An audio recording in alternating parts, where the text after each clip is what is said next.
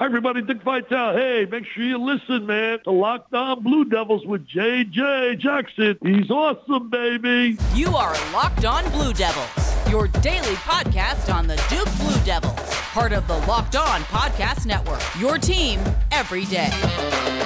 Hello, everybody, and welcome into another episode of the Locked On Blue Devils podcast. It's so great to have you here with us on this Monday, January 9th, 2022. My name is J.J. Jackson, and I proudly serve as the host of Locked On Blue Devils. Be sure to subscribe to our podcast for a new episode every single weekday as we discuss everything going on in the life of Duke athletics. Also, you can find our show available on YouTube. Subscribe to our YouTube channel to watch the show daily. I love interacting with folks. I know the comment sections are always popping off when you're watching us on YouTube. So a lot to discuss here on today's show. And I'm going to be joined today by my good pal Connor O'Neill from Devils Illustrated. And we'll do that here in just a moment. Follow us on Twitter at LO_Blue Devils. And I'm on Twitter at _JJ_Jackson_. Duke victorious. They defeat Boston College by 1 over the weekend as the Blue Devils get back in the win column. And to join me on today's show, I've got my good pal Connor O'Neill from Devils Illustrated. I appreciate the time as always. It's our first chat in 2023 together, Connor. So happy New Year to you, my friend, and thanks for taking the time. Thanks, JJ. Happy New Year to you also and all the listeners out there. Yes, excited to talk about Duke men's basketball. Things did not go according to plan for the Blue Devils on Wednesday night in Raleigh. They had a turnaround this past weekend, taking on Boston College on the road. Big story going into the game was that Jeremy Roach did not play for Duke on Saturday against Boston College. What were the other things that kind of stood out to you big picture-wise from the game over the weekend? I think you've got to look at, without Jeremy Roach, this team needs a go-to guy. And I think Dariq Whitehead is stepping into that role. I've been impressed. We talked to Dariq between the Florida State game and NC State game, and he talked about kind of echoed what John Shire said, that he kind of pressed a reset button there over Christmas break. He went home. And he kind of gave some more detail about having an Aunt Mercedes who told him, like, it's time to basically you're finished being hurt. Like, that's not an excuse anymore. The fracture in his foot could not be a reason that he did not look like himself anymore. And I think he's come back and played really impressively. I know he and everything else about Duke did not look right when they went to NC State. But seeing him hit 4 threes on the road at BC, that's an underrated place to play. A lot of that has to do with there's not much energy in there very often, I should say. It can kind of lull you to sleep. So you need somebody to come out and give you juice early. So that's what I was looking for going into the game. And I think he had 13 of Duke's first 26 points, made his first 5 shots. He scored on the opening possession on a great backdoor cut with Ryan Young finding him. Like that kind of stuff, the 18 points at the end of the game, you can look at that and say, great. You can have a problem with him not scoring or only scoring 2 points in the last 19 minutes. But I look at what he did at the beginning that shows kind of his emergence and where he is moving forward with this team. It's so pivotal that Duke has good performances like this from Whitehead if they continue to want to improve. And they certainly do want to improve and be competitive come March, come the tournament. Such a talented roster, just trying to get it all fit together. You mentioned those 4 3-pointers. I don't want it to be lost as well that he was able to knock down 4 3-point shots in that NC State game too earlier in the week. So 4 of 7 against the Wolfpack and then 4 more makes from 3-point range. We know about the athleticism. We know about his ability to put the ball on the deck, drive to the rim, finish through contact, and that sort of thing. But this 3-point shooting dynamic for Whitehead, Connor, I think is so pivotal for Duke because there have certainly been a lot of moments throughout the season thus far where it feels like nobody can make a shot from the outside. And so to see those 3-point shots falling for Dariq, I think will be pivotal for Duke moving forward. It's huge to have it happen on the road because I didn't update the stats after the NC State game, but going into the NC State game, Duke was at about 38% 3-point shooting at Cameron. And in the one road game they'd played, and then the 6 neutral site games or 5 neutral sites, something like that, they were about 23%. So it's something where their home percentage, if you took that and measured it against the rest of the country, They're like top 40, top 50 percent. But when you look at away from Cameron, they're the worst team in the country shooting wise. Like nobody shoots what Duke shoots away from Cameron from 3-point range for the whole season. So to be able to hit shots on the road, you're going to have to do it. Nobody is saying Duke should be a double-digit 3-point team. I think we know that by now about this team. Like that is not a strength of this team. If they get double-digit makes, it's probably going to come at Cameron, and it's probably not going to come very often. But what they need to do is keep teams honest. Like they can't have everybody just pack it in and Duke just beats their head against the wall. That kind of brings to mind the Oregon State game, the 54-51 game, the first one out in Portland. Duke has to be able to keep teams honest and hit the occasional corner three, hit a wide open three from the top of the key, like Flip has done a lot in the first 10 games, not so much recently. So you've got to be able to hit the occasional shot. And that's, it's even more important on the road. And I think we've seen that, again, everything about the NC State game, just flush it. But the BC game, it happened. And I think they were 6 of 17 in that game and might have missed their last 3 or 4. So it was a decent percentage. And that opened things up inside. Duke is now a quarter of the way through ACC play so far this season. They are 3-2. Funny enough, 2 of their first 5 games in ACC play have been against Boston College.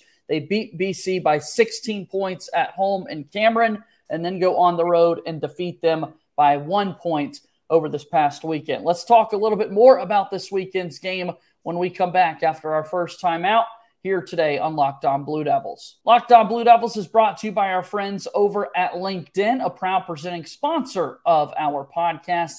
LinkedIn wants to help you put together the best team possible as your small business continues to grow, and you can surround yourself with great people when you use LinkedIn Jobs. LinkedIn Jobs can help you hire qualified candidates more efficiently by matching open roles with people who have the skills, values, and experiences to help you achieve your goals. They go beyond resume data by using insights from your job post company and their 875 million member profiles to help you post in front of the most qualified candidates. LinkedIn Jobs helps you find the qualified candidates that you want to talk to faster and for free. Go to linkedin.com/lockedoncollege. That's linkedin.com/lockedoncollege to post your job for free. Terms and conditions apply. Moving forward here on today's episode of Locked On Blue Devils, I'm JJ Jackson alongside my buddy Connor O'Neill from Devils Illustrated. And Connor, we're talking a little bit about this Duke victory against Boston College as they won 65-64. No Jeremy Roach from Duke, the junior captain point guard. What did that mean for the Blue Devils on Saturday, and what is it going to mean moving forward? It meant putting the ball in Tyrese Proctor's hands a lot and not necessarily having him do all that much other than facilitate and get Duke into offense. And moving forward, I think you can expect to see a heavy dose of teams pick Tyrese up in the backcourt and try to force the ball out of his hands and make other guys start the offense. So I think that means Jalen Blakes, Dariq Whitehead, maybe a little Jacob Grandison are going to wind up bringing the ball over half court. Mark Mitchell did it a couple times too. When you only have one ball handler, it's really difficult. And that was kind of the benefit of having Roach and Proctor together. Both of them could get you set up and started in your offense. And not to speak of how good of a scoring threat Jeremy is when he's healthy. You don't really know about this team's backcourt when you take away Roach. There's a lot of inexperience. I know Jalen Blakes is a returning player, but he's not really returning with much experience. Like you have to kind of, I've had to remind myself a couple times. This is the first time Jalen Blakes has been in so many of these situations, right? Yeah. I was impressed with the fact that he came back and scored 17 points the second time, just after the one breakout game on the other side of Christmas. So they need Jeremy back. They also need Jeremy back healthy. He clearly was bothered by that foot in the last 3 games. I think John Shire's already said that he's doubtful to play on Wednesday against Pitt. I mean, it's going to be tough. Pitt has experienced guards, and Pitt has guards that are going to get into you. Pitt also is coming off a loss. They're going to be pretty fired up to play in Cameron. No doubt about that. And talking about this Duke team in particular, that backcourt, Jalen Blakes is somebody who stepped up in his sophomore season, consecutive 17-point outings. But then when you combine NC State earlier in the week, Boston College this past weekend, 2 points in each of those games. So from 34 combined points over 2 games to just 4, a huge drop-off, and that's been turning up in the end result there for Duke, a lack of offense from the guards. Another day where Tyrese Proctor went 2 of 10 shooting, not the most efficient from the floor whatsoever. Did have 2 3-point makes from the outside. But scoring-wise, I think Proctor's offense is another area that a lot of people want to see improve because the talent is there, and he's still continuing to shoot free throws at a really high level. You're just wanting to see it all come together for Tyrese. Yeah, I really think for as long as Jeremy is out, you're going to want to see Tyrese become more of, to borrow the football and quarterback term, a game manager. Yeah. You're just going to want to have him play under control, have him not trying to do too much. I think that's where he's gotten in trouble is when he gets sped up and when he gets to over penetrating and trying to make a 10-cent pass when a 5-cent pass can get a bucket. I've kind of one of my football vendettas, I guess, is to get people to understand that it's not a bad thing to call a quarterback a game manager, because if you're managing a game, you're probably putting your team in position to win. I think that's all Duke needs out of Tyrese Proctor right now. As long as he is going to be the primary ball handler, as long as he's going to, be the only ball handler on the court a lot of times, you need no mistakes more than you need him to be going for 12, 15, 18 points, that kind of thing. So I would pay a lot more attention to his turnover number than his points, at least for as long as Jeremy's out. We'll see what Proctor can do as he moves forward. Duke had 3 players in double figures in the win on Saturday, and 65-64, the final score for Duke over Boston College. Dariq Whitehead led the way with 18 points. Kyle Filipowski had 15. Mark Mitchell added 14. What did you think of Filipowski and Mitchell's performance? I thought it was important for Flip to kind of get back on track. That was a huge play that he made to win the game. No kidding. Let's not let that get lost in just talking about a 15-point game for him. I mean, that was Ryan Young lost the ball on the way up, and BC has the ball up 1, and Kyle Filipowski comes over and kind of swipes it loose and gets fouled going up, and then is clutch enough to make 2 free throws to win the game. I think 12 seconds left or so. Right. That's a huge play for a freshman to make, and it's especially a huge play for a freshman to make for a guy who was struggling immensely. He did have 14 points and 8 rebounds against NC State. I don't want to beat a dead horse here, but everything about that NC State game was just kind of moved to the side given the result and given how Duke looked in general. So I'm still thinking of it as Kyle Filipowski is coming off the 6-point game against Florida State, 9 points, 5 turnovers at Wake Forest before the break. So to see him kind of get his legs back under him, that's huge moving forward. I still think this team cannot be at their best if it's not getting maybe not a double-double, but you need him in double-figure scoring. You need him to be a force on the glass, play well defensively on the perimeter. And lo and behold, he had, if I'm looking at this correctly, 3 blocks. And that is maybe the most encouraging thing to me. I've been a little harsh on him. I've kind of thought he's not as good of a shot blocker as he should be given his height. He showed me up. He showed me wrong. He was a force inside when he had to be against BC. Kyle Filipowski, big day there, 15 points, 3 blocks, 9 rebounds, as you said. And then Mark Mitchell had 3 blocks on the defensive end too, to go along with 14 points, 4 of 6 from the floor, 6 of 7 from the free throw line for the freshman Mark Mitchell. He continues to be someone who kind of is a jack of all trades, so to speak, for the Duke basketball team. I really do appreciate his game, and another player that Duke wants to continue to be productive as they make their way further into ACC competition. Yeah, I didn't mean to skip over Mark. He makes a difference for this team when he's aggressive. When he is attacking off the dribble, when he's able to get into the paint and make a play off 2 feet, it makes a world of difference for this team. And sometimes it's there, and when it's there, it feels like he's going to give you, that 12, 14, 16-point game that is a really big boost. When it's not, man, he's kind of all over the place. And his production is really low. It's inconsistency that I think that comes with being a freshman, right? Yeah.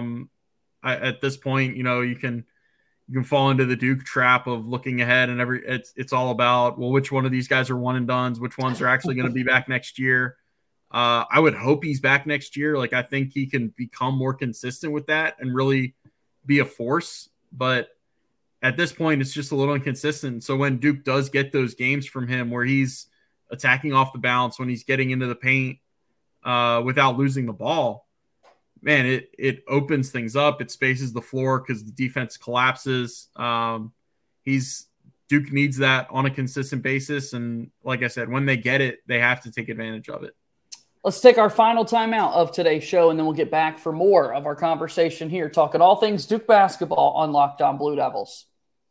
Locked On Blue Devils today is brought to you by our very good friends over at Bet Online. We want them to be your number one betting partner, your number one source for sports betting information, stats, news, and analysis. Get the latest odds and trends on every professional and amateur league out there, from pro football to the national championship game tonight, the Georgia Bulldogs, the TCU Horned Frogs. Bet Online has the Georgia Bulldogs favored by 12.5 to win the Natty. We've got all of that and more at Bet Online. If you love sports podcasts, you can find those at Bet Online as well, as we're always the fastest and easiest way to get your betting information. Head to the website today or use your mobile device to learn more. Bet Online, where the game starts. Moving forward here on today's episode of Locked On Blue Devils, I'm JJ Jackson alongside my buddy Connor O'Neill from Devils Illustrated. Let's start there for a second. National championship game tonight, Georgia TCU. Can TCU keep it close? Gosh, after the 2 semifinal games, I'm just hoping that it's within 12.5. That line is huge. Right. Yeah, I don't want to be in a position of overlooking TCU like Michigan did. Like it felt like half the Big 12 did this year. Yes, they did. Man, Georgia just feels like it's the machine. I'm there with you. Kirby has kind of created Alabama 2.0. It feels like they're going to win. I think you're right on for that. Absolutely. So we'll see. National championship game coming up a little bit later tonight. All right, you run Devils Illustrated, though, along with Deacons Illustrated, do a remarkable coverage there within the Rivals family of networks. Tell me a little bit about the site, Connor. What can folks find there? Yeah, so duke.rivals.com. We've got from a couple of days ago, a feature that I was talking about with Dariq Whitehead about getting his boost from his mom, or not his mom, his aunt Mercedes, and kind of him pressing a reset button. That was a really fun feature to work on. And then we're grinding out preview stuff. I mean, the game previews are really in depth. I'm giving you KenPom numbers. I'm giving you Evan Maya numbers. We've got recruiting info. I feel like we have something about every week or two on the Boozer twins, the class of 2025s that feels like it's an age away, but sure. Really they could be in Durham in just a few years. So we've got a lot going on, and I hope some people will check me out. Yeah, we love all of the recruiting updates that we can get, that's for sure. And hopefully the Boozer twins do end up in Durham playing for the Duke basketball team. So we talk about the Duke team moving forward, a big week ahead, Connor, for Duke. They've got Pitt and then a trip to Clemson this upcoming Saturday. Tell me a little bit about where Duke is right now and whether or not you think this Duke team can kind of get back on track and get back to playing like one of the top 10, 15 teams in the country. this is a big stretch. And if they're going to get back to playing like a top 10 or 15 team, they have to win these two this week. And then they get a week off, and then they play host to Miami, who I kind of think still is the best team in the conference, even though they've lost to Georgia Tech, and Pitt and Clemson just had that big showdown over the weekend as unbeaten teams in league play. Those are Duke's next 3 games. Like, it's kind of show me time for Duke. They're going to have 2 games against Carolina. Carolina, I had the opportunity to see in person when they played Wake on Wednesday night. They've kind of figured things out, at least in my mind.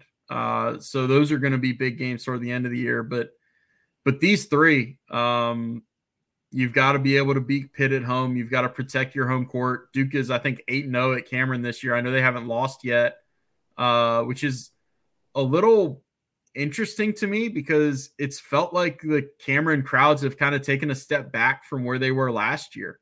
And part of that probably has to do with Coach K. Part of it has to do with last year was their first time getting back in the building after COVID. So right. You know they were going to be really, really amped up.